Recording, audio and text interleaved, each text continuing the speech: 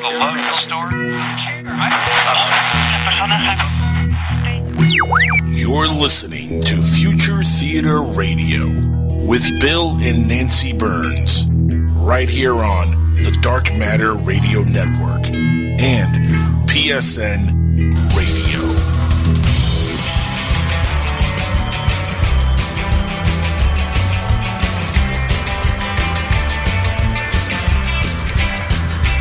Hi, everybody. We are your co-hosts, Bill, that's me, and Nancy. Hello, everybody. Burns in the middle of a Soulberry Village heat wave on the banks of Primrose Creek. We are broadcasting on the Dark Matter Digital Network and PSN Radio on our show, Future Theater.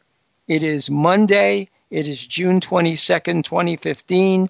And tonight we'll be talking about the afterlife, ghosts, and what lies beyond death. Beyond the grave. That's right. That's right. And just a hearty hello to everybody, and a hello to you, Angel. How are you? Howdy, Miss Burns and Mr. Burns. Say hello to everybody, Angel. Hello, everybody. Angel. Angel. So here we are. And we're excited about tonight's show. And this is so funny because just this past week, and we'll see how we negotiate this contract, but just this past week, Joel Martin and I signed a book on the afterlife, but it's got a very special spin on it. It was Thomas Edison's last invention, a machine to talk to the spirits of right. I've heard that. I've heard of that. Now, Yes. and tonight's guests will know probably all about that because her book, and she wrote it with her partner, Jana L. Simmons. And I don't know whether Jana is going to be on with Candace tonight. I think they're up until the last minute we weren't sure. So it's maybe both ladies, maybe just one lady. 50-50. No, Yeah. Candace told me she was not going to be on. She's traveling. Okay. More like 90-10 now. Okay. See, there's a clue.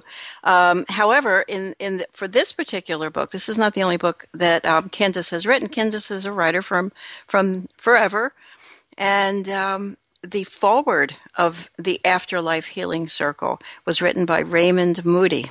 Okay, and anybody who's ever opened a book or considered the concept of, we call them near-death experiences, NDEs. Near-death experiences. I think it's one of the Raymond Moody's book put this concept into the language, just like Bill's book put serial killers into the language. You want to speak to that? I'll be happy to. No, it's not the negative. Serial killers, serial offenders. That was a term in the world of criminology and in psychiatry, in the world of law. But nowhere was that term turning up in trade publishing and true crime publishing. And Joel Norris was a psychologist. He wasn't a psychiatrist. He was a psychologist, a research psychologist. And this was all the way back in the very early 1980s, late 1970s. This was during the whole Ted Bundy rampage. And Joel began investigating the commonalities, the common traits that repeat serial sexual offenders exhibited. And that's when he contacted me through his agent, Carol Mann, about doing a research study. And we began working together. And we published the book Serial Killers, A Growing Menace at Doubleday in, I want to say, 1989. And that's how the term got into the language. And now people talk about serial murders and serial homicides, but nobody was doing that until the middle 1980s. You should have slammed a TM on the side of serial killers. Just think. But I would have You'd be had I so invented, rich right now. So had I invented the term, but I do think, here's no, I'm just saying, as Lou Sheehan is now saying to himself out there, but you can't do that because a trademark must be fanciful and can't actually describe the don't object disparage trademark. Lou. Don't I'm disparage not going to Lou. disparage Lou. I just know what's going through his mind right now.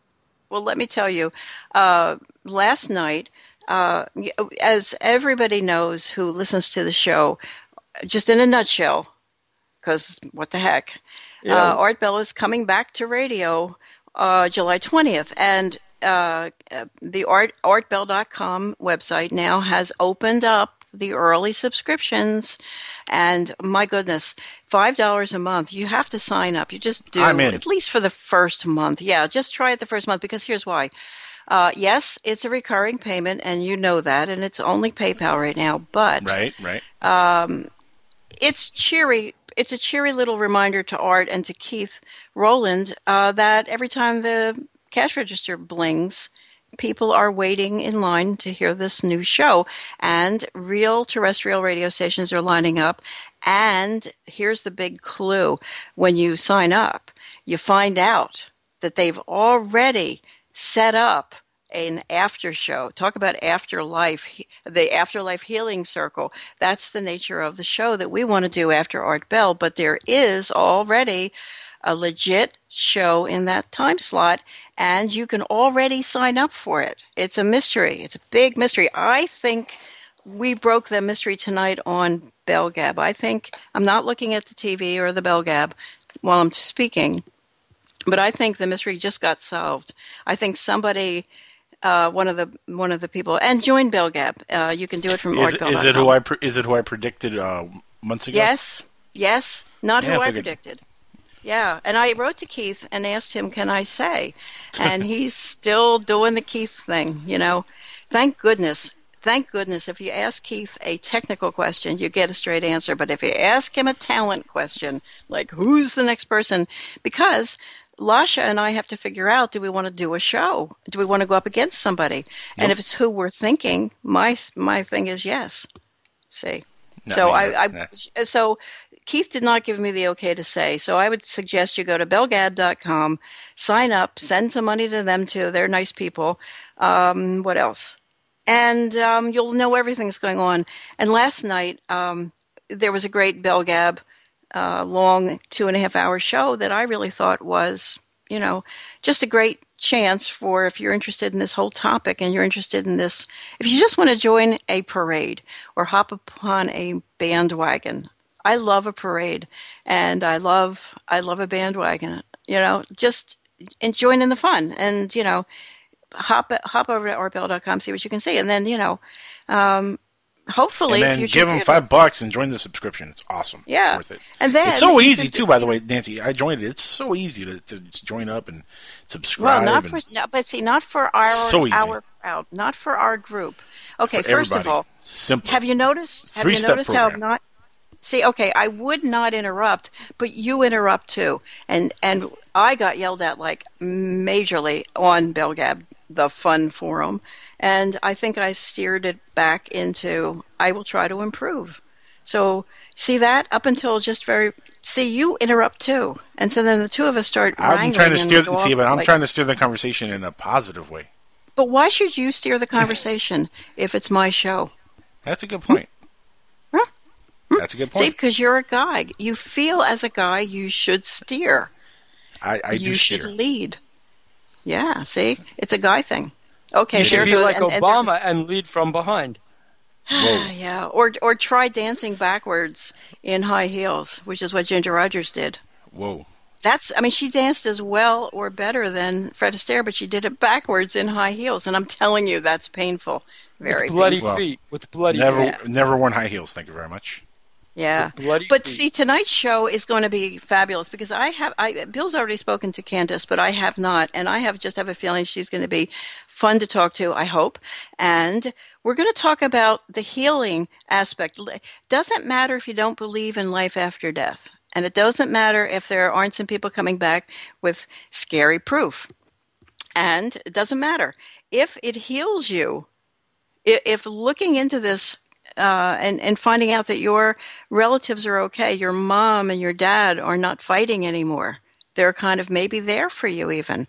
The people who are closest to you, if they're there, maybe they could help you out. So it's a big, big topic. And as we lose people, do we really lose them? Or can we put our hand through the veil and feel them? Well, that's what Thomas Edison believed in the last decade of his life, because he had a near-death experience. He fell into a coma, and people thought he was dying, and he was unresponsive. And when he awakened from that coma, he said he saw life on the other side. And that was his inspiration for trying to find some method to build a machine. Because remember, Thomas Edison invented the motion picture industry. Well, let me interrupt and tell folks that, number one, ironically, you just sold this book to the very same publisher that publishes the Afterlife Healing Circle. So that's number correct. One. That's pretty interesting to me. And second, you've got even though the advances in the size of publishers are not equal, you've got the same exact problem that you had with Mickey Rooney, and that is, it's the worst time on the planet to take on an Edison project, because finally people are realizing he was the bad guy and Tesla was the good guy, and so now suddenly you get to do an Edison book when the newest people doing Edison books and Tesla books are all doing Tesla. Tesla was the hero. So you have an interesting task ahead of yourself to make Edison seem, because when you say that tale about Edison having a near-death, I'm thinking maybe he's just a showman. Maybe it's all just PR, because he's the corporate, he's the corporate suit, and Edison was the real he's the ultimate corporate guy, because his company that he founded was General Electric. Right. And how much of our world does General Electric control at this point in time, would you say? MSNBC, I bet. Yes. We're on the internet right now, and that is Comcast. And Comcast and NBC Universal are partners, and Comcast and NBC Universal are part of General Electric. So yeah, you've got Thomas. And in fact, the rivalry. But this is one of the things I want to also mention in the book: the rivalry between Edison and Tesla, which was deep personal hatred. By the way, they were out to backstab each other. That hatred. They were also competitors. Edison's financial partners were J.P. Morgan and George Westinghouse. Westinghouse invested in the company that later became Viacom, which owned CBS. So Edison, NBC, Tesla, CBS, even to this day, they compete every single night, 365 days a year. Okay. Talk about the legacy of competition. Yeah, that's true. And so I was taking this moment to play around and chat because, that's another way not to interrupt, is to kind of short attention span theater here. So you got a thing there. But here's the thing. Poor Bill. Today was the kind of day that kind of takes you down a peg, if you will. Okay. So today comes a big box of what are called ARCs,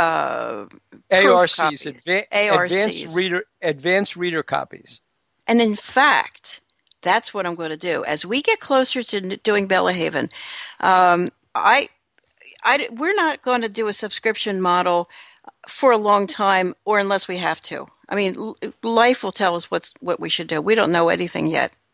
And that's way far in the future. But when we do a subscription model, one of the things I'm going to do is make a little welcome package for anybody who signs on for a lengthy time. Because I've been thinking about this a lot. If you ever subscribe to something that I'm behind, you will get lots of free stuff. And one of the things is going to be this advanced reader copy that came today. We just got a big carton of things. Well, not this one, because this one. No, because this one has to go to, I've got a whole circle list ready. Art Bella's getting a copy. George Knapp is getting a copy. I've got a whole circle list. But we have a bunch of them, and there will be lots left over. So my feeling is you can't sell them. Only after a few years after the regular book is out. Only then, because it's these are not to circulate. No, these are not to circulate until after the book is out and has been selling, because that's what the publisher wants. That's why they send it. So no, we're going to hold on to these. It'll be at least a year to 2 years before they circulate. Even though publishers tend not to keep their promises to me, I keep my promises to them. Especially this one. You might want to look that up really close and do some close print. But anyway, yeah. But here's the thing: it looks like it's going to be a really super great book. It has a lot of thickness to it. It feels like a novel that you're going to, like a Michener novel or something. It's thick, and this is the UFO Hunters book. This is book 2. And this 2 and 3, basically, right? Well, yeah, I combined the second and third seasons. Yeah, exactly. So Bill is kind of deflated when he sees this because Art Bell gave a quote, and they haven't put it on this advanced reader copy yet. It'll be on the final. It's on the final copy. And that's how the whole was in process before I got the cover quote. Thank you again, Art. Before I got the cover quote from Art. But do you Angel? Am I making it clear what came in the mail today? An advanced reader copy. It's like it's a real cheaply created proof copy. It's a book. It's galleys. Basically bound galleys. Yeah, it's bound galleys. Is really what it is. But it's bound galleys in the trim size. The trim size is the size of the book. The trim size of the actual book, bound inside just a standard Torforge Macmillan cover. Well, but it's not the real cover. Right, but here's the thing. It's meant for reviewers who need a book early so they can do reviews. Exactly. Now, so this is how you should know. You should know. Happened. Right, exactly. You should know that the New York Times, Publishers Weekly, and the Washington Post do not accept final copies of books to review. They only review advanced reader copies. Because they want to meet their deadlines. They want to do a review and then slot it into the future, like that. It's gonna come out in a timely way. Exactly when the book comes out. So, yes, but that's how. I'm trying not to interrupt. That's how. See, it's not really interrupting. On the other hand, if it's your husband, okay, there might be a. Start interrupting. That's like saying it's not cheating if you're like in another part of the world. Well, interrupting and cheating are two different things, though. I would never cheat. No, don't. See that you do that. They're nowhere near. Oh my God, that brings up the topic. I'll get back to the Corso thing, but the point is really quickly. What Corso thing? When the Corso book came out, the advanced reader copies of the Corso book were sent out to review, and it had errors in it. The advanced reader copy. The point of it is, in addition, and reviewers are supposed to check back with the publisher when they're ready to quote for the final copy. They're supposed to check back and make sure it wasn't changed, so they don't look like a fool. But the UFO community, this is a fine point for them. This went way over their heads. Okay. And so please. I mean, so many things go over the heads of the UFO communities. They go over their heads harder than the flying saucers go over their heads. Thank you for saying that, Bill. I was about to say something a lot worse. Go ahead, Nancy. Yeah, and I'm trying to be kind because I got schlonged for so many things that I said. She said schlonged. Schlonged, yeah. I don't need to apologize to Redacted, for example, because I asked her a question that's been bugging me. Every time somebody says, "Oh, she's got a pretty voice," that's not the only reason she was hired, and it really ticks me off that people think, oh, it's almost like, she's in front of a car or something at a trade show. That's not what she's hired for. She's hired for being, having a snappy comeback in addition to an intelligent woman with a great voice. Exactly. And so I got in trouble for asking her, or saying something that seems to have been a slap. And of course, she knows what I was trying to do. I was trying to get her to show she could come back to anything. So, end of story on that one. Right. But anyway, so let's get back to the ARCs in Corso. So what were you going to say about that? Well, no, that was the end of that. That simply the ARCs had bad stuff in them that got corrected. The book was rushed to press without an index and something. So anyway, so people are always wondering, why did some of the people in the UFO field get so mad at you so early in? And I think this is Kevin Randall's or someone else read the galleys, and they weren't. No. Here's the real story. Here's the real story. Okay, just so that folks know. And this is what I explained to Kevin Randall, by the way. And it was this. First of all, the Corso book was not the book that the motion picture company who had hired me to be its publishing agent, never the co-writer, the publishing agent had hired me and to write a proposal for the Corso book to publishers that I was working with, Simon & Schuster and companies like that. And I did. And at the last moment before the proposal went out to a bunch of different publishers, the motion picture company, their folks who were really guiding this project, said, oh, you've got to say that Corso was an MJ-12. Well, Corso was never an MJ-12. Corso, quite frankly, didn't even know of the existence of MJ-12, which I tried to explain to Stan Friedman. They said, no, you got to. He knew of the people who were involved in the Eisenhower White House and in the Army who were researching UFOs, but he never had heard the term MJ-12. So they said, no, you got to put it in. You work for us, you put it in. Put it in. Right. Circulated the proposal. Editors read it and said, oh, MJ-12. There's a book out right now called MJ-12. Let me get this to different people to review it.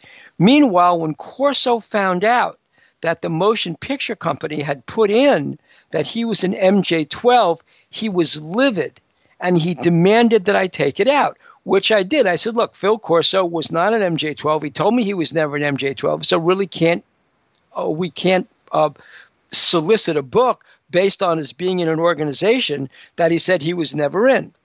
So what happened was that we took it out in the final proposal.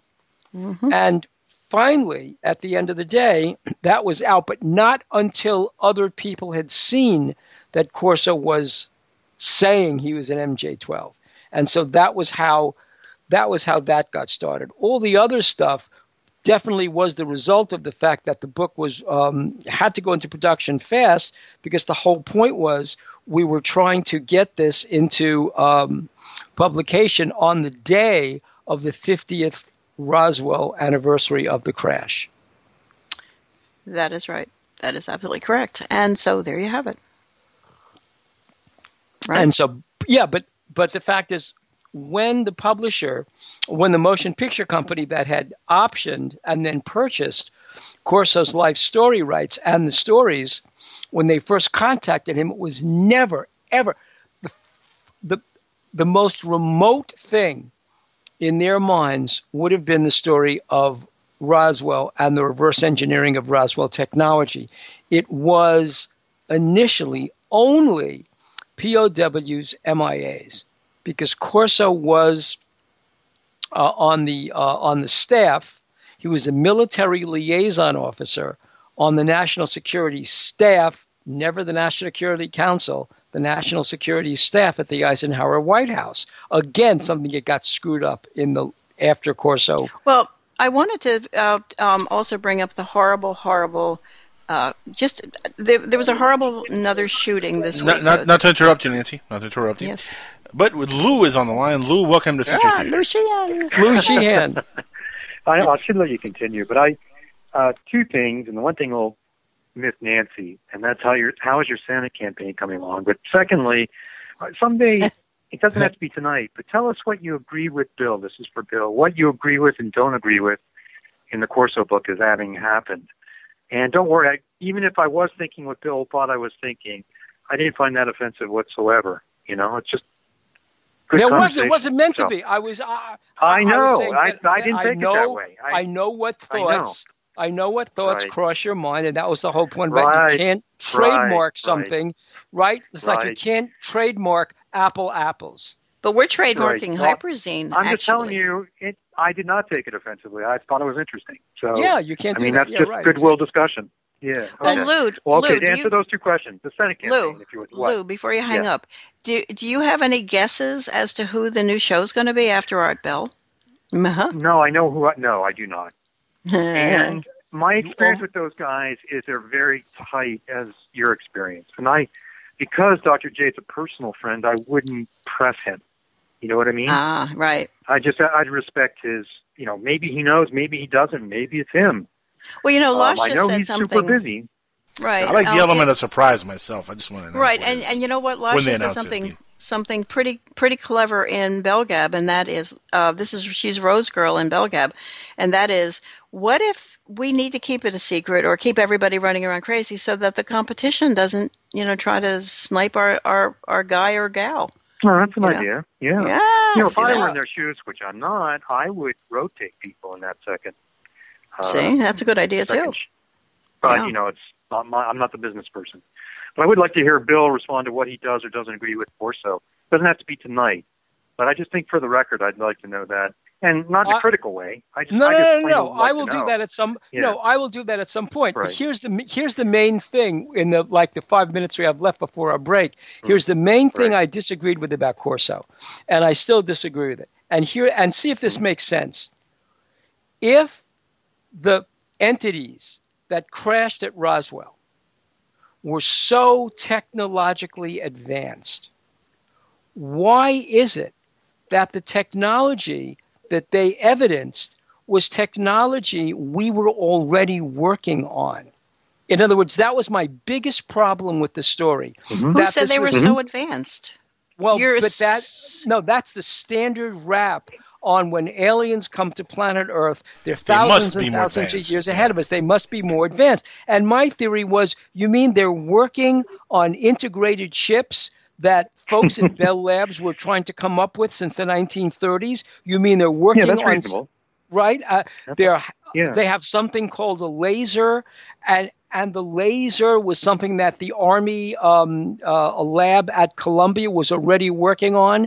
They're coming up with things called fiber optics. AT&T was just at the point of developing fiber optics in the 1950s. Same with the transistor. Maybe because there were other earlier crashes in the 30s, as some people suggest. Maybe so, but I really... That was my problem, that for people to have that if these were indeed otherworldly entities, that they'd mastered traveling through space. Mm-hmm. Why is it, A, that they crashed, and B, why is it that the technology that we discovered there was technology we were already working on? Those two things bothered me about the book. And that's all reasonable. I'm curious if you have a comment. Why do you think he made those claims? Assuming they're not true. What if he's distracting you and giving you misinformation, since he was a lifetime intelligence officer? Have you seen this thing called Ascension, which was only a one-season show? No. He's talking to me or Ascension. Well, both. All three of you. All three of you are. Well, I've seen it because I'm sitting on the couch next to you watching it, so you know I've seen it. But this is a really. I'm reading Georgina Bruni's book. And the more I read it... That's my family name. Oh, yeah. That's interesting. The more I read it, the more it's coming to me that it's clearly they being whoever, the government, AFOSI, probably AFOSI, went out of their way to muddle the story. I'm sure they passed around false rumors. I'm sure they drugged people. Blah blah blah. Well, that's what Ascension's all about. Ascension's all about. Here's a brilliant concept. The Situation 3 or Alternative 3 that one of our earlier guests just this past couple months was talking about. Alternative 3. It was a British television show saying that the powers that be have a plan to leave planet Earth on a big arc, basically go to Mars or someplace else. That's Alternative 3. And supposedly it already really started, and the crappy British TV show movie was just a front. It really was real. That's what people say. And Ascension basically is that kind of concept. And they make no bones, it's not like, it's not a big reveal at the end, kind of pretty early in. This is a pretend mission in which everybody gets into the spacecraft, and they're not going to come out for their whole lives, nor for their children's lives, nor their grandchildren's lives. And it's really a government program. It's an experiment in sociology, basically, is what it is. But the thing. So what if that's really what's going on? What if those crashes are just experiments? No, but the thing about I don't mean to mock I don't mean to mock what you're saying, but there's this old radio show that was called something X. Gosh darn it. I'll look it up on my computer. It's like Science Fiction X. Gosh darn it. It was a half hour to an hour long, and they had that as a plot, what you just described. Wow. So this was back when it was, radio theater, a different type of radio theater. Yeah, check it out. Dimension X. Dimension X. Interesting. Yeah. Check it out. Yeah. And it's free on. I'm not saying it's a great show, but I just always like to have something running, and sometimes entertains me. Whatever's going on, I don't have a feeling that the higher ups have my interests at heart. I don't think they really care squat about me, and by that I mean by any of us. So no, but you need a lot of money. Yeah, but you need a lot of money to get into that club. Yes. That's the problem. Yeah, right. But the thing about Roswell that I think, to me, which is really the most important thing, through all the fog and all the mist, is that it seems clear that at the time, nobody really knew what it was. And the military went to great lengths in the 2 years after the event to try and figure out what it was, because all the people that we've spoken to, and it's mainly the children of people we've spoken to, like Magruder's children and people like that, they were all trying to figure out what to do about this. I mean, that was the mystery, that they didn't know what it was. Who would try and cover something up by saying we recovered a crashed disc? Who would cover up balloons by claiming they had a crashed UFO initially? That's the point. Nobody is that stupid. Right. Yeah, but the original PR release was not anybody. It was just an ordinary person who does what ordinary reporters do. He reported what happened, and then he reported what the military told him. No, that was Walter Haut. Walter Haut made that press release. Right, but then it got pulled back and called a balloon. But the first who would be stupid enough? Oh, go ahead. Yeah. Yeah. First person? Yeah. Who? What? Walter Haut. Dr. Huh? Okay, yeah. Yeah, Walter Haut. And he's in the military, right? Right, and he was ordered. He was ordered to do that, Lou. He was ordered to do that by Roger Ramey. Roger Ramey showed up at the 509th before Jesse Marcel flew the debris back to Fort Worth. That was in Walter Haut's statement that he made in contemplation of death. That was in his statement. Even if Corso is all wet, that doesn't mean Roswell wasn't a crashed UFO. Exactly. What it means is, I know. Right. And like I said, and I think Nancy, who would claim to try and hide something that we've recovered a crashed UFO from another solar system? Who would say that? No one's that dumb. You would say it's a balloon. You would say we recovered whatever, some kid's kite. Well, Lou, we have to take a break in about 2 minutes, but let me ask you real quick. Did you phone us and phone the number?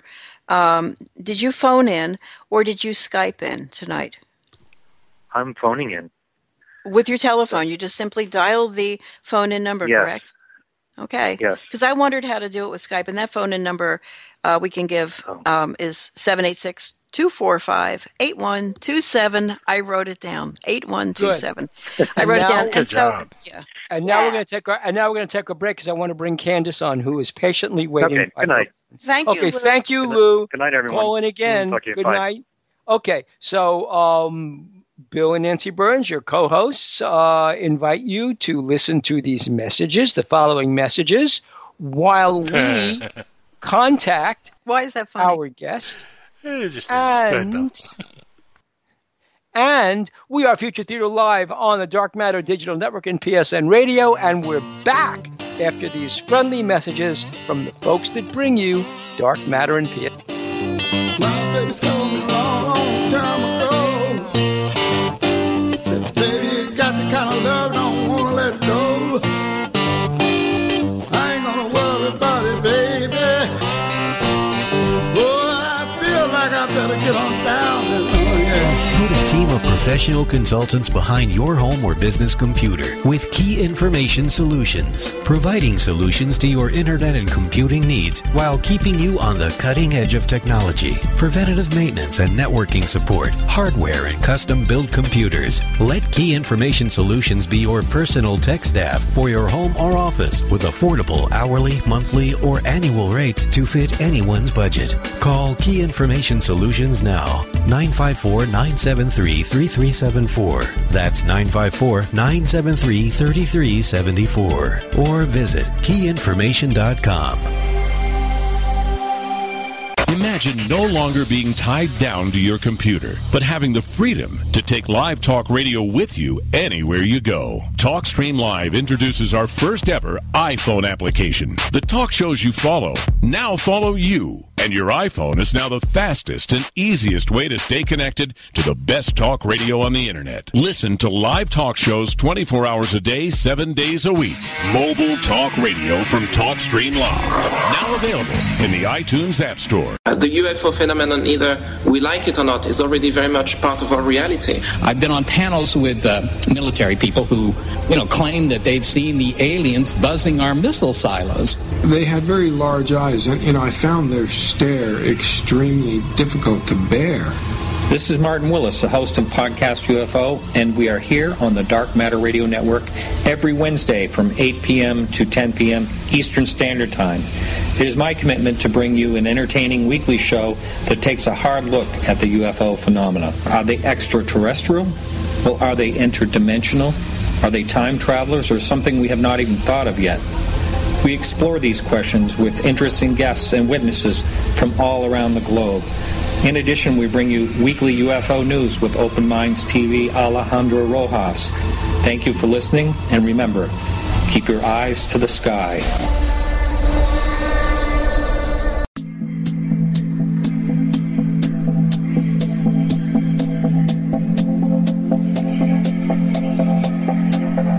This is James Swagger, host of Capricorn Radio. I'm also an author, engineer and researcher.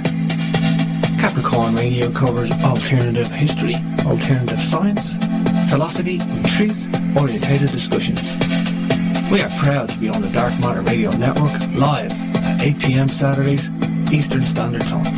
You can catch extra info on darkmatterradio.net, jamesswagger.com for yours truly, and CapricornMembers.com for the archives. Don't forget, truth is not democratic. Truth is truth.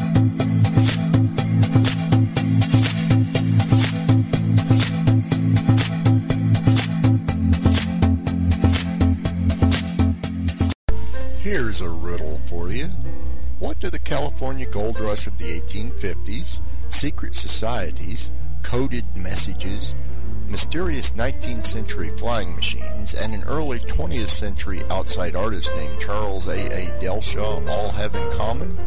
The Secrets of Delshaw by Dennis Crenshaw and Pete Navarro. Go to www.secretsofdelshaw.com to learn more.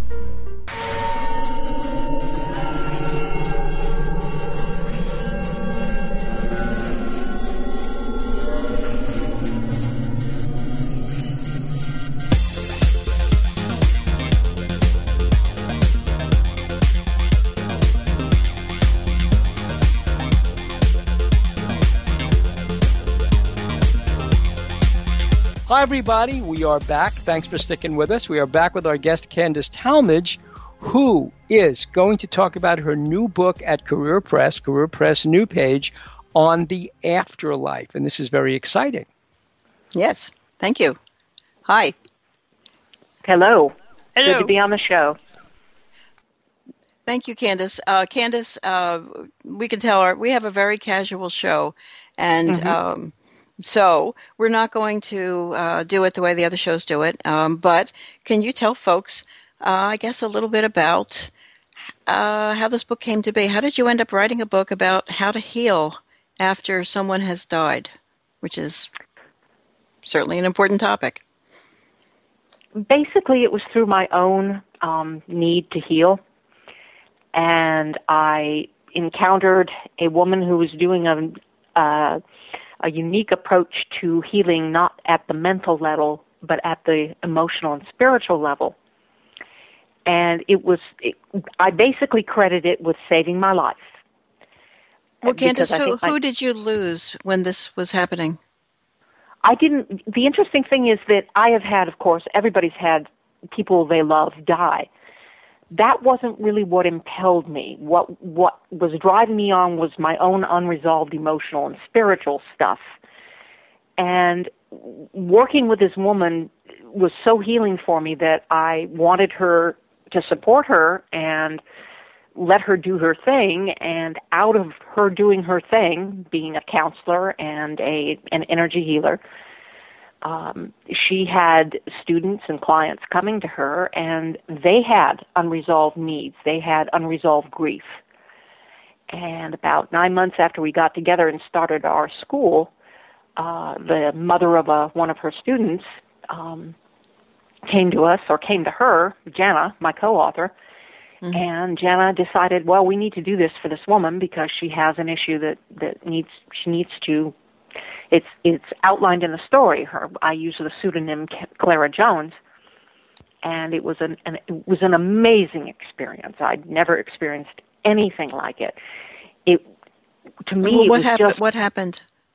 What happened was that we helped this woman contact her mother, who'd been dead for 2 decades. Wow.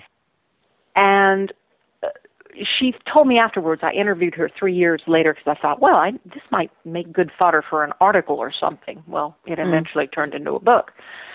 But what Clara told me was that, she'd always felt that she had never said goodbye to her real mother, that her mother had lived a facade. This bothered Clara. Now, this woman had talked to me about she'd done extensive psychiatric treatment with daily sessions. She'd then done psychotherapy, but none of the doctors had been they'd been very helpful to her. I'm not putting them down. I'm saying they were very helpful up to a point. But they don't really touch, grieving and the dead. And that's one of the problems with traditional psychotherapy and psychiatry. It really can't touch grief. It's never been very good at it. Right. And Clara said, look, this thing really helped me. I mean, I finally felt that I said goodbye to my real mother. It let me, it just helped me let go of so much stuff. It brought me such inner peace. And that's exactly what the Afterlife Healing Circle is designed to do. It is designed to help people through their grieving process when they are ready to end it, because nobody can say to you, well, get over it. Some people need 6 months to grieve, and some people need 6 years to grieve, and some people need 6 decades to grieve. All right? There's just no normal, healthy grief period. But at some point, you decide, I really want to get out of this grief rut. All right? I'm ready to move on. How do I move on? How do I let go? Well, one of the ways you can do it is through the Afterlife Healing Circle. It's not the only way, but it can be very helpful. Well, is this the Sunan therapy that in Jana's bio she talks about? And I looked it up. Wow. Yes. The thing that jumped out at me, is the concept in whatever Sunan therapy is, it suggests that it eliminates self-judgment, which is, without a doubt, I would say the meanest, biggest problem on planet Earth is self-judgment. I think, psychopaths perhaps have no conscience, but everybody else has a conscience that just beats them up, right? Well, you're preaching to the choir here, sister. And it works. This works. This can quiet that voice. This Sunan therapy. Well, actually, it doesn't quiet. We call that the judge. All right. It doesn't quiet the judge so much as remove it. Because again, you bring in a judge. You judge yourself because you misunderstand. Maybe you're a little kid. Maybe something traumatic happened. You draw the wrong conclusions about yourself. I'm guilty. I'm helpless. I'm unworthy. I'm no good. All right? And then that judge stays there and tells you that again and again and again and again. And your life becomes this pattern of repeating episodes because that judge is stuck in your emotional body, that subconscious mind. That is the magnetic part of your consciousness. And it draws to you through that magnetic attraction, if you will, events and people that will reflect back to you the self-judgment that you have, but we always bollocks it up. We don't get what's going on, all right? Because our conscious mind, our conscious mind cannot get through to the subconscious. That's what Sunon therapy is designed to do. It's designed to bring all of you together and let you make a new decision about yourself. And that's what Jana helped me do. And it was so freeing and healing and just gave me my life back that I decided that I wanted to support her, which is how I hung around long enough to find out about, yes, she does this thing called the Afterlife Healing Circle, you know, because it's been known as... Tell us what that is. What is it? Is it a literal circle of people that sit around? It is a literal circle of people. Now, some people call it a seance, but I contend to you that, to borrow from Mark Twain, the seance, the Afterlife Healing Circle and the seance are like lightning and the lightning bug, because the seance is a bastardized and trivialized version of what should be and can be a marvelous celebration of life everlasting, that we do not die, that we are not lost to each other forever, and that people, ordinary people, can find this out and experience it for themselves. Well, what is the process of that circle? The process of that circle, well, first off, you don't do a seance because you really want to talk to Princess Di, unless you're her brother or someone she had an emotional connection to. Right. That's not what it's for, all right? When you have a genuine emotional connection to a soul that has crossed on, then you have a legitimate, in my opinion, reason for doing an afterlife healing circle. And the process we describe in the book of how a small group of people, 4 to 8 at tops, come together to enable a person we call the inquirer. That's the person who wants to reach out to a soul who's on the other side.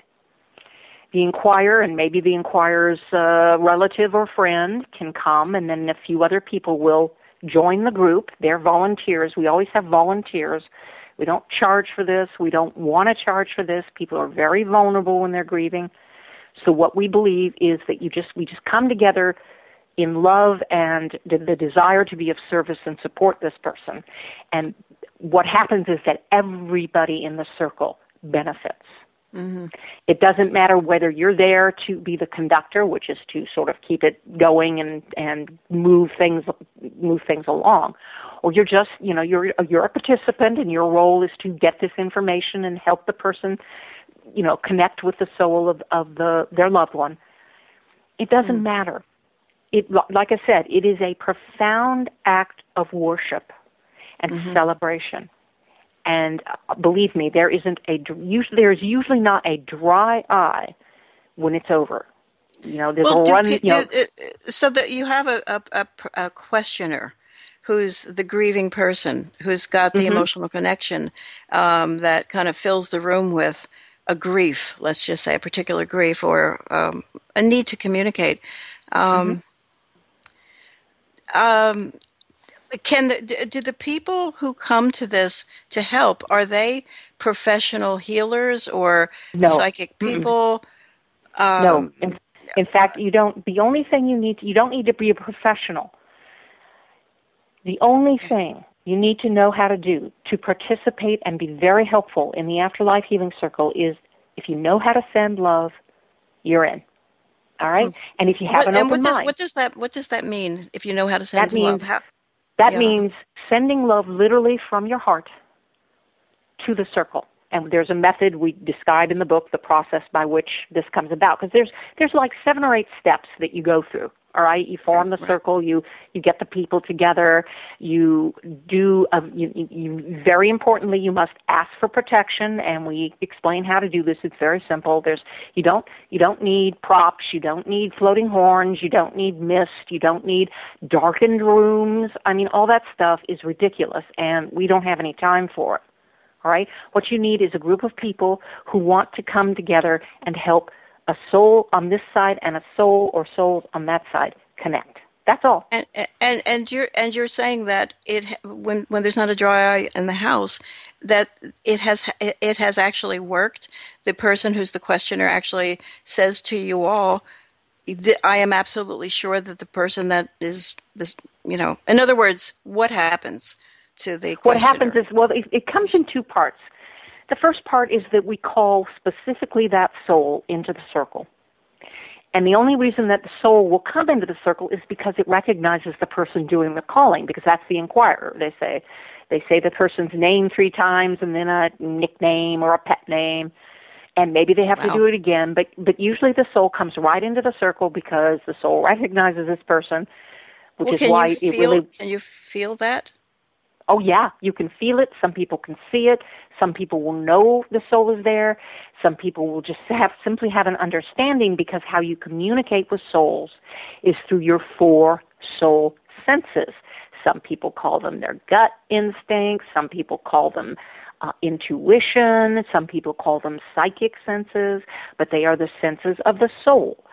And whether or not you have a physical body, you have those 4 soul senses. And are they all the same sense in located in the same spot in your body, or can you learn to find them and develop them? You can learn to find them and develop them. They are focused on varying areas of the body, like soul feeling is very strongest around your solar plexus, whereas that soul awareness, which is the knowing, and it kind of just drops into your head, and you don't know how you know, you don't care how you know, you just know. Mm-hmm. That is focused on the crown chakra, the back and top of your head, okay? That soul vision is focused over the 3rd eye, and, you tend to see auras either in your head or around a person, and you think in pictures if you're high in soul vision.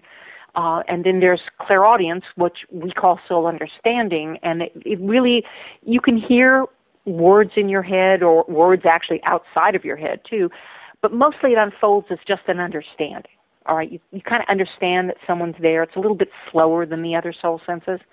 Mm-hmm. But those are the 4 channels of information and reception that scan the circle and they pick up the fact that A, there's a soul here, and B, the soul is telling us things. Mm-hmm. Because when souls get into that circle, they seem to recognize that the inquirer, still being in a physical body, is going to need some sort of evidence that the left brain can hang on to. Yes, that's where I was going. Yeah. Yeah, exactly. That's called evidential or trivia or evidential material. That's the first part of the Afterlife Healing Circle. And the role of the people who have come to support is to bring through this information. During during the one with Clara Jones, one person said, "I see a field of red poppies." Mm-hmm. And another person said, "I see a skull." This information was not for these people. It was for the inquirer. It was for Clara. And as soon as those 2 people said that, she said, "Yes, I know my mother's here." And afterwards, she explained to me that red poppies were her mother's flower. She had them all over the house. And that in her mother's religion, the skull of Adam forms the base of the cross. Wow. And her daughter, the woman's daughter who was in the circle, would not have known that. She was brought up in a different religion. Mm-hmm.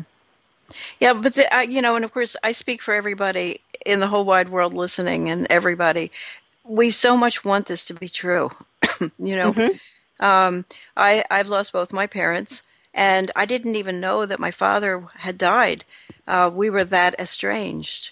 And, so, yeah. So oh my goodness, if it were true, I'm so glad that we have you on, because you seem like you're not a person who would make this stuff up. And just like with Raymond Moody, didn't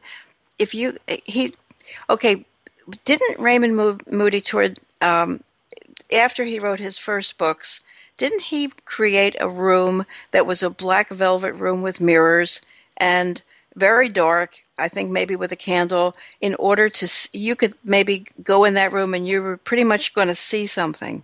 Does that ring a bell with Raymond Moody, or am I thinking of... Yes, that's what he found. He studied Greek philosophers. What he picked up on was the ancient Greek mirror-gazing technique called the psychomantium. Right. And right. In his book Reunions, Visionary Encounters with Departed Loved Ones, he talks about how he brought a group of people to and spent a day with them, preparing them to go into the psychomantium. Mm-hmm. And I love it because this is the technique that's going to work for certain people, and it's really good. And he said that most everybody who did the psychomantium got something. All right? Mm-hmm. And it may have even been a little bit later that they realized that they actually did get something, although at the time they were maybe so shocked they couldn't quite process it, which is, can happen. But the difference between that technique is that although you get counseling beforehand, you do this alone. Yeah. This is where the Afterlife Healing Circle is a little different. You actually do it in a group. Because I don't think I'd want to do it alone. Well, and again, some people want to do it alone. Some people need the group, and that's why I think people need options to decide. Yeah, this works better for me. I'll do this as opposed to that one, because there are many, many options. Now, many people go to mediums and have a reading, and the medium talks about the departed loved one, and that again is helpful for very many people. But what I insisted on, and why I like the Afterlife Healing Circle, is that it was my experience, along with the experience of the inquirer and the other participants. Nobody could have convinced me without the experience of it that this was valid, because I insist on, gathering my own information and making my own decision. I've been always that way all my life. And that experience is very, very different from having a medium reading or anything else. And how many have you sat in on at this point? Well, not a huge lot, but you learn a lot with every one of them. I wouldn't even be able to begin to count, 20 or 30, wow. Over about 25 years. I mean, we don't go out and rope people off the street and say, hey, you want to do this? Right. That's completely inappropriate. We want people, and we don't charge for it, so we thought, well, why don't we just put this in a book? And then people can get together and work this out for themselves. Right. Good idea. And it sounds sort of like a minyan almost, which is what the Jewish people do. They have all kinds of rituals. This is the only time they don't wear shoes inside. They wear just socks on the carpet, and all the mirrors are covered. And you need a minyan of 10 men, I believe, to sit Shiva, and just kind of hang, and it sounds sort of like what you're saying in a way. In a way it is. Yeah. In a way it is, but usually you should do the Afterlife Healing Circle not so close to the actual death. This is something that you do after. And why? Why would that be? Well, for starters, the grieving has to get over their shock, because there's a certain amount of shock of just the loss. All right. And believe it or not, the soul on the other side also goes through a shock, because it's a huge transition. I was afraid you were going to say that. Yeah, it's a huge transition. Some souls are so confused by it that they don't realize they don't have physical bodies anymore. That accounts for a lot of hauntings. All right, they just don't get it. They're not physical anymore, but their death was so sudden or so traumatic, or they're so emotionally invested in the place that they hang out there. Well, maybe the minyan serves another purpose for that very reason, that if there's a minyan going on, maybe the Jewish soul hears it, knows it, and says, I better move on, because it's a ritual to help the human get over shock, and the spirit perhaps to do the same, just maybe. If the soul recognizes that the minyan is for him or her, yeah, probably. Okay, that would. And that's, again, that is the interesting thing about a lot of the so-called, traditions or native things. that we've lost in our modern world. Right. Because we insist on logic and reason as the only valid interpretation of reality. Right, right. And as I keep saying to anybody that will listen, Terence McKenna's archaic revival is coming to be. We have to go back and find the stuff that we lost. Even if people laugh at us because we're walking in our bare feet on the lawn, that sort of thing. Or just stuff like that. Because I've been trying to learn to develop some instinct since I'm alive. It would be nice, and that's where when I came across the statement about self-judgment. I spend a great amount of time trying to quiet the inner voice and figure out, what I should do and not what I'm kind of getting yelled at for. And it occurred to me when you were talking. I was hoping when we talked tonight that maybe something of my mother would kind of creep in to kind of help the whole situation. And she literally, she was at a home. It was hospice at home. And so she was able to watch TV right up to the end because she wanted to. And she was literally I think the last person she saw on TV was Judge Judy, because she loved Judge Judy so much. And I realized when you were saying all that looking at her watching Judge Judy, she was just practicing because she loved to yell at people for stuff. And she must have been picking up tips right up to the end from Judge Judy. And it sounds so funny now, and it is kind of a healing thing. It's lengthy to talk about, but I kind of had an ulterior motive in getting you on the show. And it was just...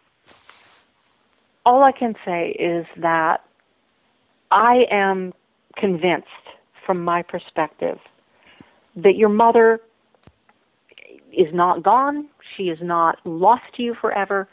She is in a space. And souls, more and more I'm talking about this analogy. I find myself talking about this analogy. Shakespeare called death the undiscovered country. Mm-hmm. And if you think back to 1850 and someone in Western Europe goes to the New World, that is, and it's very difficult. I mean, you can make, but you really can't even do pictures. They were just sort of getting going. You can do letters, but the letters take months and months to arrive, and they go astray easily. Mm-hmm. That is very analogous to dying. All right, you are moving to another country, and there is not much way to get in touch with you. There still is a way, but we have been conditioned and programmed out of trusting our soul senses, our intuition. The so-called backward natives and indigenous peoples know that their ancestors are around them all the time, and they know that they can talk to their ancestors. All right, and we're so smart that we don't know that. All right. So what I know and I know this through my experience, that's why it's so important, in my opinion, that people have an experience rather than just reading about it. Right. When you were the questioner, tell us what happened. Well, I've never been a questioner. Okay, I've never had one. I've always participated as someone bringing things through. Well, then how did you start to heal in the first place? Well, it was through the Sunon the Sunon therapy. That's how I started to heal. And by the way, in Sunon therapy, I don't know if you're aware of induced after-death communication. It's sort of a therapeutic process. Well, it's sort of something that Western psychologists and counselors are beginning to do, in which they help their clients connect with people who've died so that the clients can heal. The difference between what we do in Sunon therapy and with what I understand IADC to be, and I don't know because I don't practice it, but I've been reading about it. The difference is that when you're in Sunon therapy, your therapist is going through everything you are going through, so the therapist is there. So if we have a therapeutic need, if there is an issue that the person needs to resolve, that's not appropriate for the Afterlife Healing Circle. The Afterlife Healing Circle is simply to get to say, I love you, goodbye, I see. So whatever. it's not asking the spirit to heal you and come in and heal you. No, it's the healing. Yeah. It's the healing involved in just being able to say what you didn't Say get goodbye. said before the person died, goodbye or something else. But if you have issues with this person who is departed, then we do an actual therapeutic session in which you can call that soul to you, and you can converse soul to soul and get things resolved at that level. All right, that's a different process, and it's more involved, and it's personal, it's specific to some issues. But that you can do that too. All right. So I always say to people, it's never too late to say goodbye. Never. Mm-hmm. People think it is, and the very belief that it's too late fills most people with despair. Yeah, because and just not to kind of beat a dead horse, but I guess it sort of is what it is. I was the person being the hospice person for my mother, and I literally left her side for just. We knew the end was near, and I wasn't physically next to her. I was in the kitchen talking to one of my nephews who was so upset, and I could feel he needed to talk, and I couldn't get away from him. And then she died, and you feel like, can I do nothing right? Now, no. Listen to me. Feel with what I'm telling you. The dead, the unconscious, the semi-conscious can feel our love and our longing and our hanging on. And very often, only when we leave and our energy goes out of the room do they have the wherewithal to give up and make the transition. By leaving the room, you freed your mother to go where she needed to go. So wow, that's chilling. Instead of doing something wrong, you gave her the space she needed. Yeah. So you did her a favor and a blessing. And that you will find that over and over again. Only when loved ones leave the room do people finally make the transition. Wow. Yeah. So please let go of that heaviness that you feel because you think that you were doing something that you shouldn't have been, and you missed the chance to say goodbye to your mother. Mm-hmm. Mm-hmm. You didn't. Yeah. You didn't. You can always say goodbye to her. The so-called dead are really rather active for being dead. Okay. Yeah. And they feel when we direct our thoughts to them, when we think about them or yearn after them, you better believe it rings their bell. And the interesting thing is the same in reverse.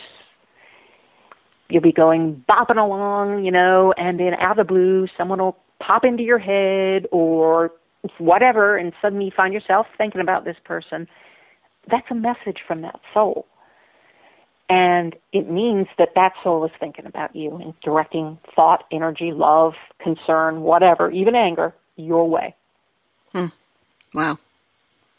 So the presupposition of this is that souls are active on the other side and have a consciousness and an ability to communicate with the living. Mm-hmm. Absolutely. Yes. And again, this is not for everybody because there are people who just simply won't accept it, which is fine with me. I'm not trying to prove anything. I am offering a means that people can take and adapt for their own needs, experience, and decide for themselves whether then or not it makes sense to them and they believe it. Another very controversial thing is the concept of previous former lives. And I've read a lot of mainstream reports that psychiatrists are kind of throwing their hands up at this point and saying it doesn't really matter whether it's true or not. It seems to work. So we're going to kind of go with the fact that it heals people. And can you tell us a little bit about how one can approach the whole past lives conundrum? Most Christian religions frown upon that. Oh, I've got a great story for that. But I can't help but be a little bit snarky about the psychiatric profession. I didn't realize they were getting that smart about it. Yeah, well, not only that. I'd say the same thing. I can't prove in the sense that this will absolutely. I mean, Jesus walked on water, and people still didn't believe it. They saw it, and they did not believe it. All right. So you believe what you want to believe.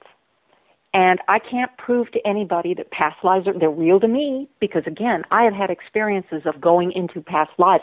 I've written fiction based on multiple past lives. Well, that's where I was nudging you because you're a fiction writer and you've got a series. You've got, I think, 4 or 5. You're on your 6th book, I believe. Actually, I finished that book. I'm going to be launching my 7th book. Oh, and yes, what a dream! So can you tell us, is the process of imagining that fictional world anything like either the Healing Circle or and Sattva? I don't know what the Sattva Institute, I'd like to learn about that a little bit, but is it anything like the other things we're talking about? Is the idea of going in and retrieving this quote-unquote fictional story, is it an interesting process for you? Well, it's a process. I don't even know how to answer the word interesting because it's just like so vital to my well-being that, yeah, it interests me because it is who I was. It is who I am. Well, is there any crisscross between your real past lives and the fictional universe you've created? Absolutely. Like I said, the series that I'm writing is based on at least 3 of my past lives. All right. And the past lives of Jana, my co-author, and the past lives of our friends. And I can recognize who they were. The mother of my best friend from my childhood is a major character in this series, a queen. And she's very much the same now as she was then. Right. There was a remember the Millville group that we used to, and we investigated years ago, the Millborough, I believe. I've got the book right on the shelf over here. It's Mission to Millborough. Yes, Mission to Millborough. Yeah, right. In which a woman seems to have remembered a past life, and so did a lot of other people. And we went and interviewed them and stuff, and maybe they're making it up, but it's really weird how they've all kind of accumulated in a certain area of wherever they lived. I forget where they live. In Southern California. Oh, okay. Yeah.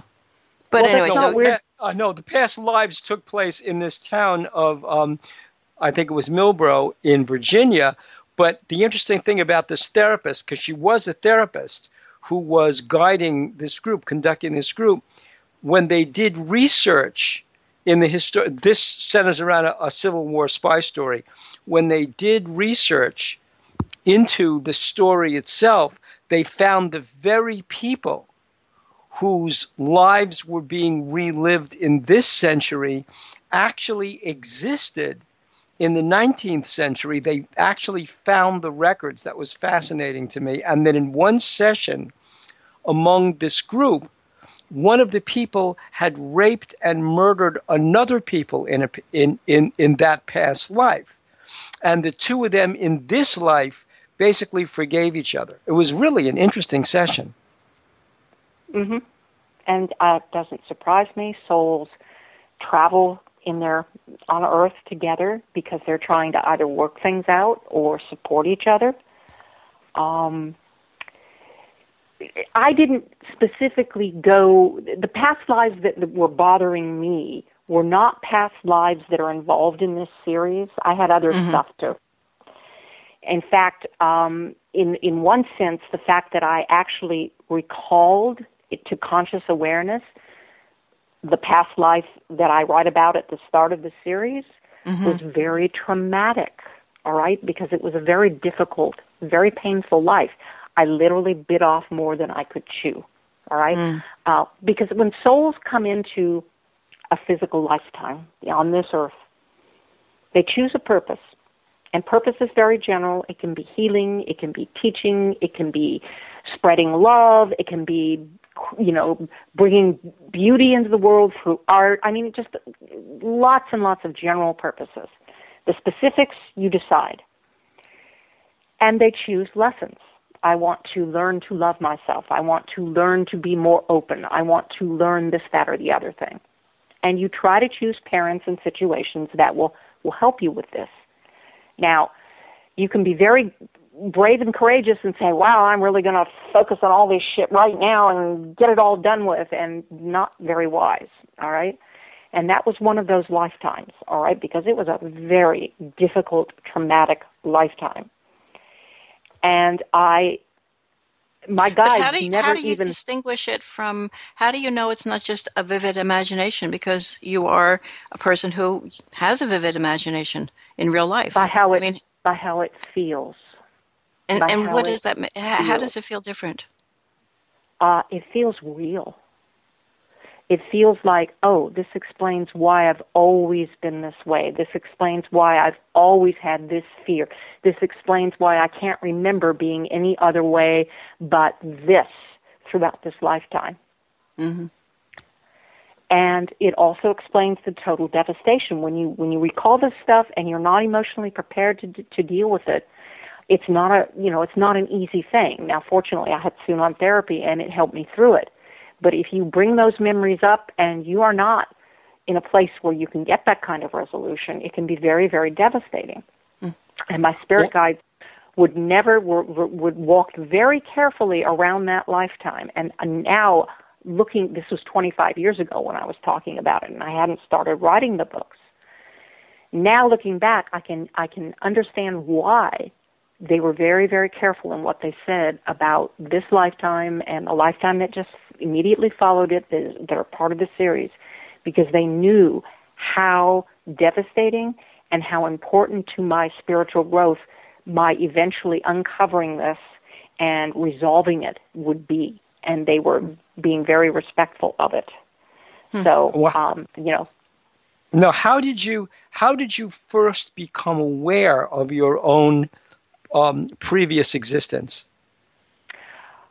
Well, I started doing the Sunon therapy back in 1986, and almost immediately there were past lives that I was dealing with. All right, and that was not something I didn't go in saying, "Oh, I've got to do a past life." Yeah, that's what I'm asking. Yes. We didn't. How did that strike you? Yeah. Well, it made perfect sense to me, again, because in Sunon therapy, you're not dealing in the conscious mind or the rational part of your being. You are focusing on your emotions. And as long as your emotions are held in check by self-judgment, the past is not over for you, and you will experience repeating cycles of issues and people until you can resolve that self-judgment and break the cycle. So that's what Sunon therapy is designed to do. So contrast that with the concept that some people I've been kind of listening to are saying that the voices in your head, the things that you think about all day long, are basically just the cultural collective unconscious. They are the jingles that you've heard on TV and the last person you talked to said to you, and it floats around in your head and things, and then you begin to think, I should do spring cleaning or whatever it is that you're worrying about, but it's not your thoughts per se. It is literally a helmet you put on that tells you what you should think. So if you're only watching right-wing television, you think a certain way, and it's basically, how do you contrast having any control over that stuff if in fact it really is outside of you? Or is it? Well, I don't think anybody can, completely free yourself, because the energy of thoughts are everywhere, all right? Yes, there's a certain high level of fear in this culture or whatever it is. I'm not saying that that's not there, but I'm just saying that I think thought is a whole lot more. I think that we are consciousness. We are energy. Okay, and that stuff comes in, but I also think that we bring our stuff with us. All right, right. Right. I do not buy the Enlightenment assertion that we come in as clean slates. All right, I think everybody comes in with baggage that we've had for many, many, many lifetimes. And it colors everything. It colors who we choose as parents. It colors our issues. It affects how many lessons we think we can handle, because we also come in with wisdom. We have learned some stuff from just banging around a few blocks. But what we focus on, or what we're trying to do, is break these cycles of unhappiness and break these self-destructive patterns of behavior. But the behavior is a reflection of how we feel about ourselves. People who focus on behavior are focusing on the cart instead of the horse. Mm-hmm. The horse is our consciousness. Right, and I think, we are, I think, coming up close to having. It's our break time. It's 5 minutes. Yeah, it's 5. I think it's 5 minutes away. But the question, there's a presupposition here, and the presupposition is, and tell me if I'm wrong, please. The presupposition is that we are moving forward from life to life into the future. Is it conceivable that we can return to a past life? So you are reborn again, but reborn again in a past life in the past. Well, I can't prove that to you one way or the other. I think that's a perfectly valid question, and I can't say for one thing or the other. But I can tell you right now that there is no way nobody could pay me enough money to live in the Middle Ages again. Okay, that's not exactly how I want to live. That would explain the conundrum of how where are all the souls coming from? There's the population keeps growing and growing, but in fact, if everything is alive at all times, you could perhaps just relive a life, I guess, if you perhaps chose to go back but see, here's the big question I wonder, and I wanted to say this on the other side of the half hour. In your introduction, you basically say, if we could get over the fear of death, think what a life we could live. And I want to talk about that. But why won't the dead tell us what is the purpose of all the horrible dying? Why can't we just die like fairies or something, and just float up to, the light or whatever, just like, in other words, why pain, suffering? Why something so beautiful should be so blocked with something so horrible? Well, it goes back to those two words, self-judgment. Self-judgment is destructive to the energy of consciousness in ways that most of us don't yet recognize. And if we believe certain things about us, we will set up lifetimes in which we experience those beliefs, whether they are positive or negative or whatever. I believe that at some point, if we become as whole and possibly as we can, you talk about those people, those millions of people and billions of people being born, I believe that they are being born because they are fragments of energy and they do not have their whole power with them. And that is why they tend to be so helpless, because they don't have enough of their own native power to get themselves out of the cycle. All right? Mm-hmm. But that's again about how self-judgment splits and wounds and fragments consciousness, and that one of the reasons we come back to Earth is that we're trying to get our energy back, because the energy, I'm talking about consciousness and energy, they're the same thing. In fact, love, matter, energy, and consciousness are all equivalents, all right? E equals MC squared. They are all equivalents. People don't recognize that yet. They will. This is not my brilliant insight. It is the insight of a being who calls himself Magari, and he gave it to the Sunan healers, who I asked that question of. And that's how I found that out back in 1992, I think. It was a hilarious story of me being in a Toastmasters meeting and getting visited by a spook. By a spirit? Yeah, Dr. Sunan, who's the head of the Sunan Society. And I was sitting, when you're in Toastmasters, you're supposed to evaluate the speech, listen to it, and say, I think this is good, you could probably improve here. But he said, no, you're going to listen to me. I have something to tell you about energy. You've been asking about this for years. Well, we've got an answer now. So throughout the speech, he was trying to explain to me that matter, consciousness, energy, and love are all equivalents, and that the true definition, the metaphysical definition of energy isn't the scientific definition. The scientific definition is the ability to do work. The spiritual definition of energy is the ability to love. That is why God, the Great Spirit, Allah, all that is, universal mind, pick your favorite label, is the greatest possible ability to love. That is God. And that is an energy, and that is a consciousness. And how does that consciousness manifest itself? That's through acting on energy and becoming matter.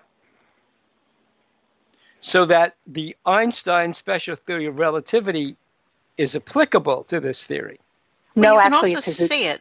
You can actually see this on YouTube, where you can actually see matter basically arise out of sound waves. You can watch sound waves when they crisscross.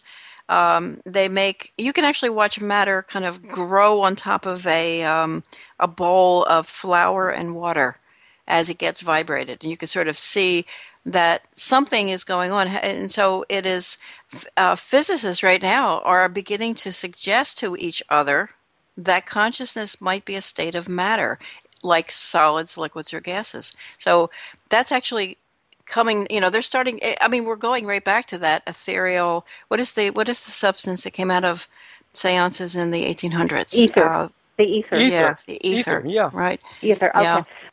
Well, again, this is you have E equals MC squared is Einstein's equivalence equation, all right?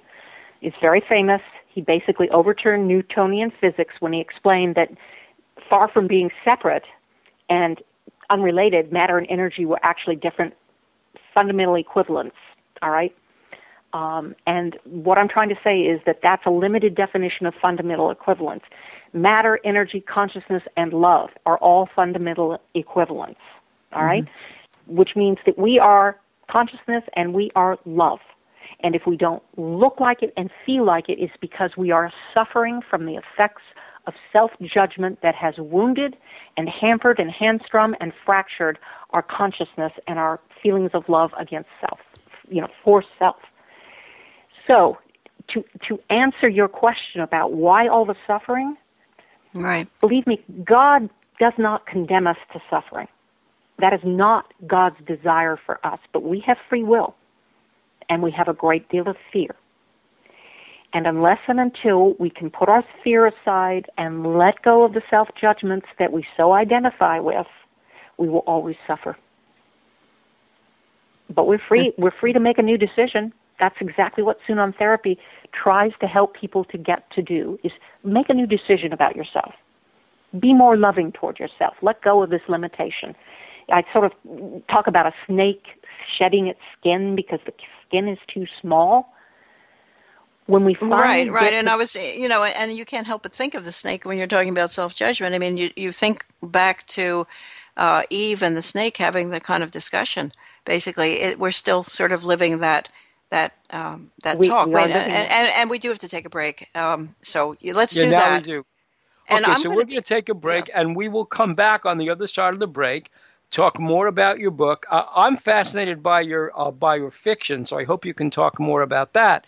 So let us. So everybody, stay tuned for these messages, and we'll be back with our guest, Candace Talmadge. Right after these messages, we are Bill and Nancy Burns on Future Theater Live on the Dark Matter Digital Network and PSN Radio, and we're back after.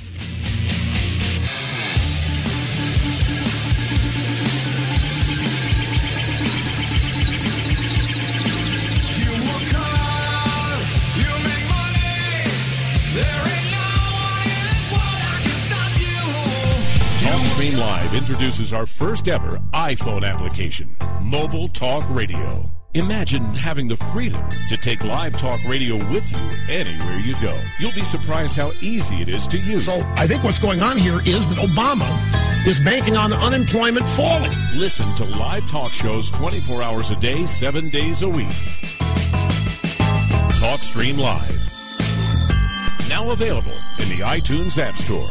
The George Rodriguez Show. Who? I said the George Rodriguez Show. You don't know George Rodriguez? Wasn't he the guy that filled in for Neil Rogers? Yes. That George Rodriguez. What's he like? Oh, he's a short little Cuban feller. Kind of funny looking. Well, when's he on? 12 to 3, Monday, Wednesday, and Friday on SoFloRadio.com and SoFloRadio.net. The George Rodriguez Show is much more than adequate. The UFO phenomenon, either we like it or not, is already very much part of our reality. I've been on panels with military people who, claim that they've seen the aliens buzzing our missile silos. They had very large eyes, and, I found their stare extremely difficult to bear.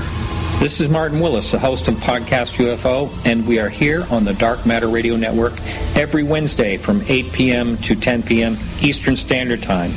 It is my commitment to bring you an entertaining weekly show that takes a hard look at the UFO phenomena. Are they extraterrestrial? Well, are they interdimensional? Are they time travelers or something we have not even thought of yet? We explore these questions with interesting guests and witnesses from all around the globe.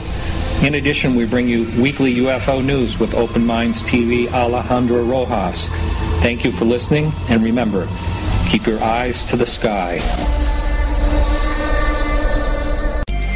Put a team of professional consultants behind your home or business computer with Key Information Solutions, providing solutions to your internet and computing needs while keeping you on the cutting edge of technology. Preventative maintenance and networking support, hardware and custom-built computers. Let Key Information Solutions be your personal tech staff for your home or office with affordable hourly, monthly, or annual rates to fit anyone's budget. Call Key Information Solutions now. 954-973-3374. That's 954-973-3374. Or visit keyinformation.com.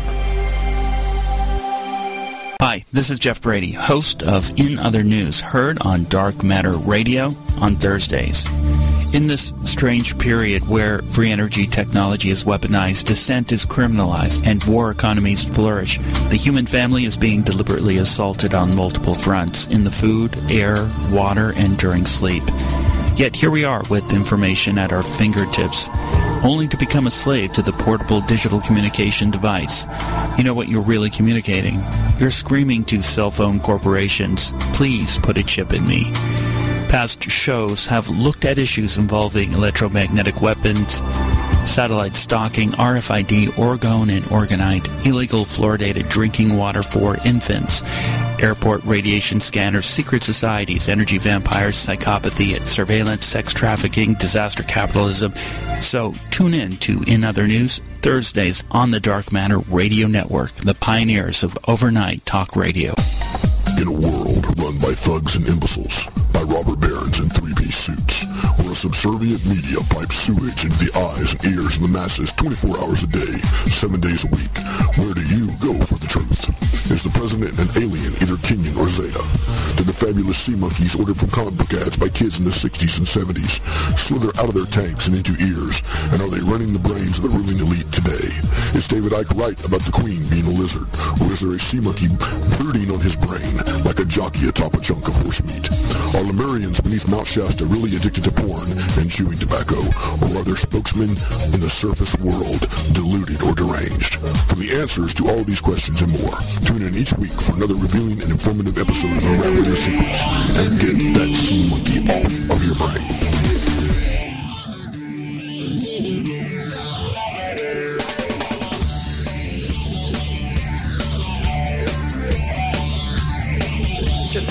And we are back on Future Theater Live on the Dark Matter Digital Network and PSN Radio with our guest Candace Talmadge. And we were talking about the process of the Sunon therapy. So Nancy, what was your question?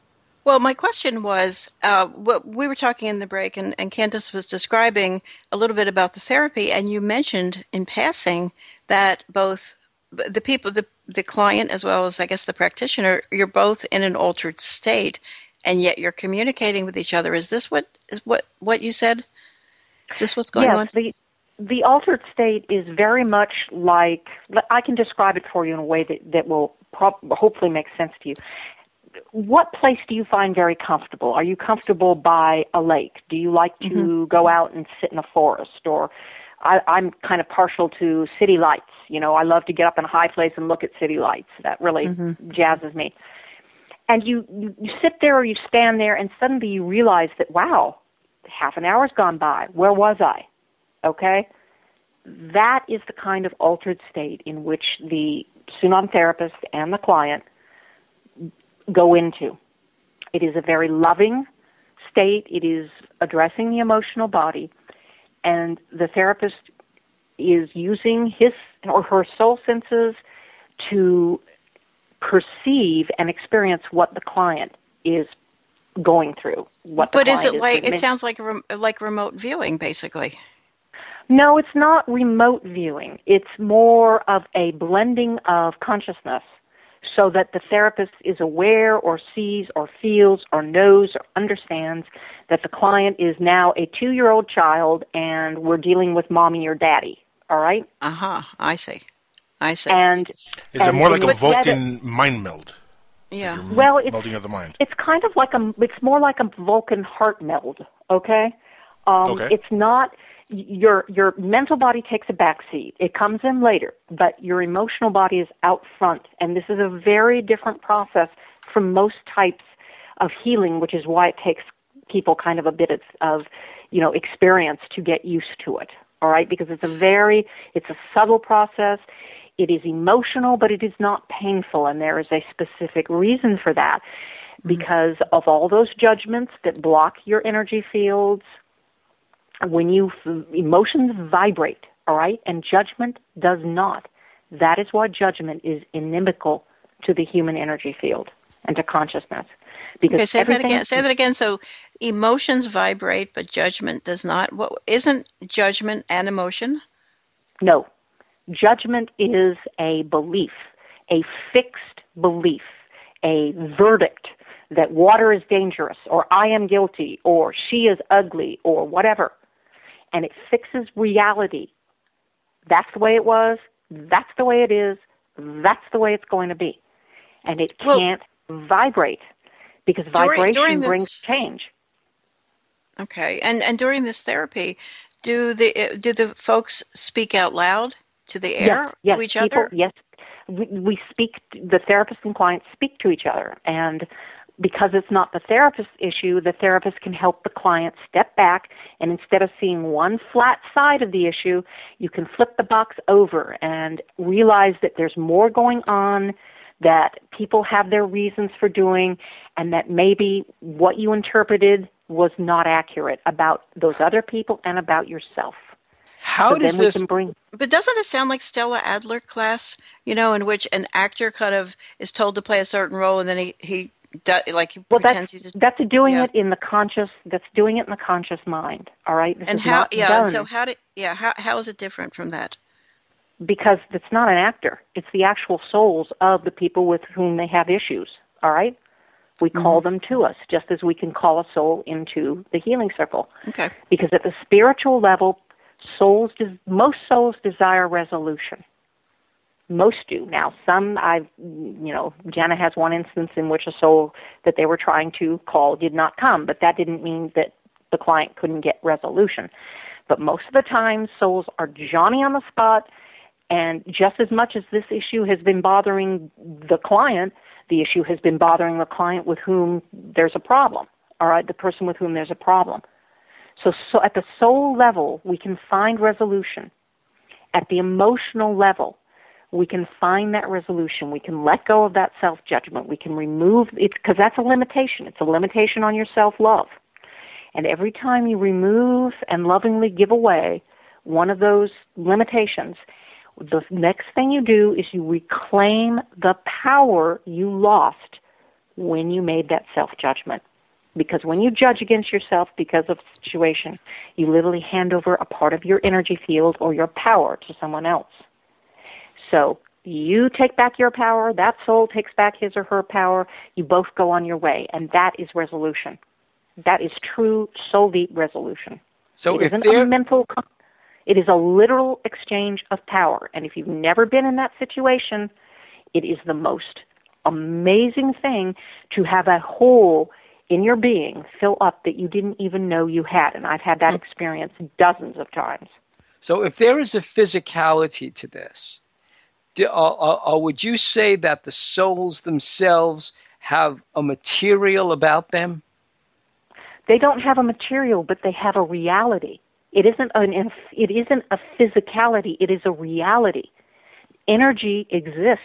We may not be able to see it or perceive it with our material senses, but we can feel it, know it, see it, understand it, be aware of it with our soul senses. So the reality is that energy exists. Our feelings are every bit as real as the mountain that our physical eyes see. And as long as we feel and our feelings are trapped in a cycle and a loop by self-judgment, they cannot change, and our reality cannot change. One of the things that was tantalizing Thomas Edison, the inventor Thomas Edison, during the last decade of his life, was a desire to communicate with the afterlife. Mm-hmm. And so he constructed... But it was an active period in which lots of people were trying to do this. Right. No, this was a period where there were mediums. This was a period where there were trans-channelers. This was a heavy period, but it was a period in which the mediumship of the late 19th century, I mean, the great age of spiritualism lasted in America from the late 1840s right through to the turn of the century. It was a period in which that age of spiritualism was kind of overtaken by another wave, and that wave was technology, which promised that that the way you perceive the unseen was through spiritualism in the late 19th century. But now the way you could perceive the unseen was through technology. So building on that theory, and of course Edison obviously invented the communications industry. EVP, the concept of EVP. Building on that, Edison tried to construct a machine that he called the spirit phone, the ghost machine, the spirit machine, in which he had a very narrow, pencil-thin beam of light focused on a photoelectric cell that was wired to a meter. And his premise was that if an entity in the afterlife crossed through that beam, no matter how insignificant the electrical charge might be, that would register on that meter. And so in an experiment that he held probably in the late 1920s, he invited a number of mediums to try to summon spirits to cross that beam of light. And that was his experiment. And I'm wondering, how far off the mark do you think he was? Well, I think it was a whole lot of to do over something that he could just use his soul senses. All right? I know technology is a very useful tool, but it's not going to give us wisdom. It's not going to give us insight. It's just a tool, like a hammer, okay? Or like a screwdriver. Well, when science says that it has to be a repeatable experiment or it's not real, they have absolutely closed the door. The spirits are leaving, basically. And even someone was saying that he didn't believe in that Uri Geller had any skills whatsoever. And lots of people think he does. But because he couldn't demonstrate his skills on the Tonight Show doesn't mean he didn't have skills. I would think that if I were a God-fearing spirit, I wouldn't want to be on television either. So just, kind of saying that. But one of the questions from the chat was, do you think that spirits can communicate with each other? Yes, of course they can. Okay. Again, through the same soul senses that we have. That's how they communicate. That's how they know that they're around each other. Yeah. So if they do that, then is that communication, kind of like inter-soul communication, is that perceivable by the living? Sure, why not? I guess I'm a perfect example. Go ahead. Go ahead. Well, there's a group of souls who are healers called the Sunan Society, and I'm very aware that they're around and they talk and I'm very aware that they're doing things because they're just around. I know they're there, and I'm aware of it. And sometimes I see them. Sometimes they kind of wave at me, going off and doing their thing. So I'm sort of in the midst of that while I'm living my life. All right, it's a group of souls I know and who know me. All right, and I'm aware of it. I mean, to me, the message that I have for people is this is not weird. All right, it is normal, quote unquote, to recognize that this is not the only reality, and there are other dimensions where consciousness exists in many forms. Well, but have you been a person who has always had the ability to sense things all your life? Not all my life, although I've had some interesting dreams when I was younger. I was in the 6th grade, I believe, when a woman, one of my mom's friends had been sick with cancer for a very long time, and I dreamt that my mom and I went to the hospital to see her, and the nurse said, "Oh, I'm so sorry, she died at like 3 a.m.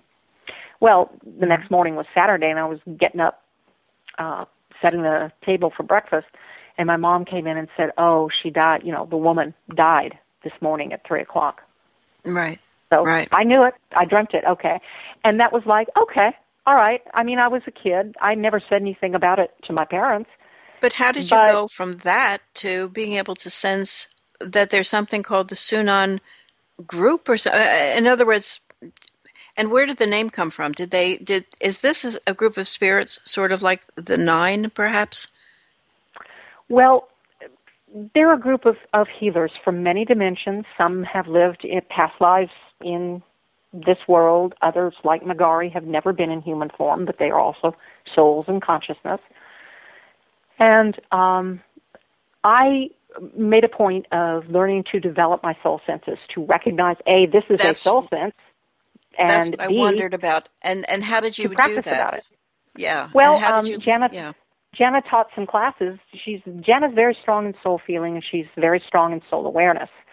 And people would always come up to her and tell her their entire life story. I mean, she's always had this sort of air of warmth, and you can trust her. Mm-hmm. And I was very disconnected from my heart, but she helped me put it back together. All right, she helped me put my mind and my heart back together, and helped me resolve some big issues that were really very much troubling me. So through doing the Sunan therapy, you kind of, as soon as you start clearing out those judgments, your spiritual perception gets a lot clearer and sharper, all right? Because one of the reasons we have so much trouble sensing other realities is that our perceptors are just all chock full of judgment. It's like earwax clogging your ear, okay? They're all stuffed with self-judgments and expectations and this, that, and the other thing, and you cannot perceive because you perceive through your own energy field. And if it's clear and free-flowing, you perceive much easier. But if it's chock full of judgments and not free-flowing and vibrating, then you have issues with getting the information and trusting what you receive.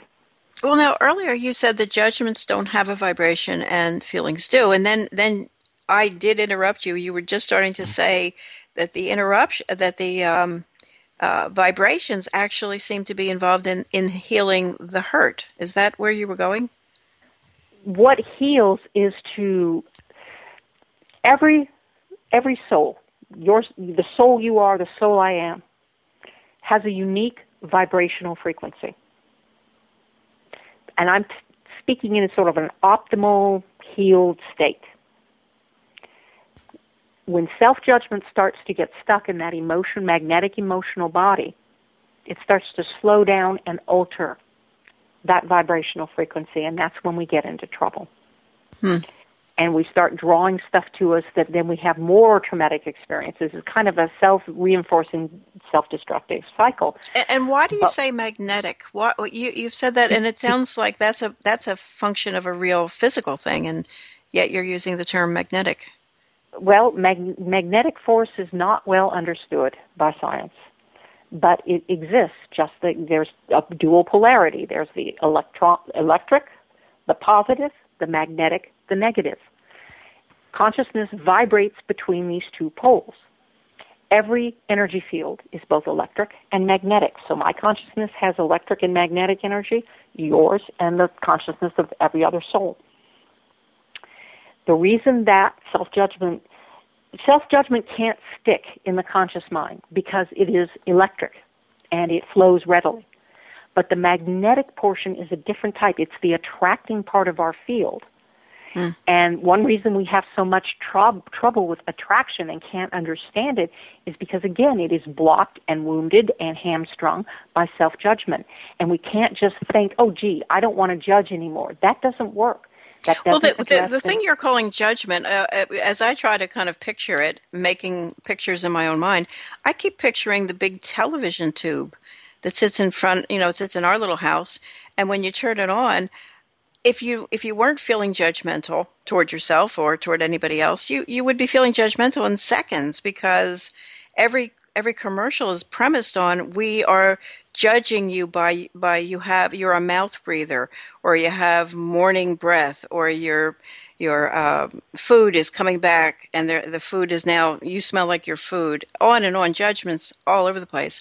And then the TV show comes on, the actual programming. And so it almost, that as a metaphor, that sounds like what the judgment is. When you turn it off, it goes away. It's not real. It has no power, really. But you give it over, when you give your attention to it, suddenly, it's teaching you nothing, really. Well, the problem is that the self-judgment in your own energy field that's stuck there, that doesn't vibrate, has a very real power. It's just that consciously you're not aware of it. It hides in the magnetic energy field, but it is very much real, and it's very. And the Sunan people brought this information to you, basically. And so, if you wanted to study more about this, it's all linked up at Future Theater, so you can go and check. But it's fascinating stuff. Well, the thing that really tantalizes me is your description of actually seeing these entities. Mm-hmm. Yeah. And that never frightens you when you see things like that. Actually, Dr. Sunan would make me laugh more than he would frighten me. He's a very sort of Teutonic, stuffy doctor with his white coat, and his pockets are bulging with papers and notes, and and he has this clipboard, and he's kind of a caricature, but he's hilarious. He's very loving, and he's gathered a group of souls, and some of them are very strange looking by our standards, but it doesn't matter. They're all there for the purpose of helping other souls, whether they're in physical bodies or not in physical bodies, help heal their emotional and spiritual wounds. It doesn't frighten me. They're my friends. They're my colleagues. So then what you've seen are the soul are, I have to use the word, humanoid type of entities. Well, they seem very human to me. Okay, they're not humanoid. Okay, mm-hmm. They're human in the sense that they have had human lives. Some of them, others have not. But they just don't have physical bodies right now. Because the only difference between you and me and someone who is so-called dead is the quote-unquote dead person doesn't have a physical body, or a body that we can perceive as physical. But that soul is energy and consciousness, and it could take on another physical body if it wanted to, and it exists in another dimension and is every bit as real as you and I are real. Well, did Dr. Sunan ever have a physical body? Yes, he's been on Earth. In fact, he's had a number of lives, both with me and with Jana. And what was the last thing you said? With you and with Jana, my co-author. Jana. Oh, with Jana. Okay, yeah. And so, hello, Jana. She would have been here had she been in the area, but she was traveling. And so, when did in his most recent incarnation, when did he pass? He passed. Well, he's never told me, but I surmise it's in like the late 1930s. Mm-hmm. Because back in 1989, I asked him about it, and he said, well, what you would consider about 50 years ago of your time. Well, do you think he knew Tesla or Edison? I don't know if he knew Tesla or Edison, but I do know he was a physician in his most recent physical lifetime. And when he decided to, when he crossed over, he decided that he was going to do different kind of work. It's so funny. One of the people in the book that I talk about, she has a group of friends who got together and started table tipping before they realized they didn't need it and they could just use their intuition. And her husband was a physician, and he was very skeptical of all this stuff. So after he died, they did a table tipping session to get in touch with him. And the first thing he said to her was, "Well, you're right. There is something more." And wow, I suggested to her at Dr. Sunan's urgent plea that he find Dr. Sunan and perhaps work with the Sunan Society, because Dr. Sunan is very interested in any physicians or psychologists or therapists who cross over. He wants to get a great group together and have you ever been contacted by the Edgar Cayce people? No. Because it would seem like Edgar Cayce and Dr. Sunan might have been aware of each other. They were both practicing medicine, at least, healings and things. I bet that Dr. Sunan was aware of Edgar Cayce. Again, though, when you're a physician and you're in the very scientific establishment, you don't admit. Even if you're interested in it, you tend not to admit that you're noticing that, because that's something that can seriously undermine your credibility.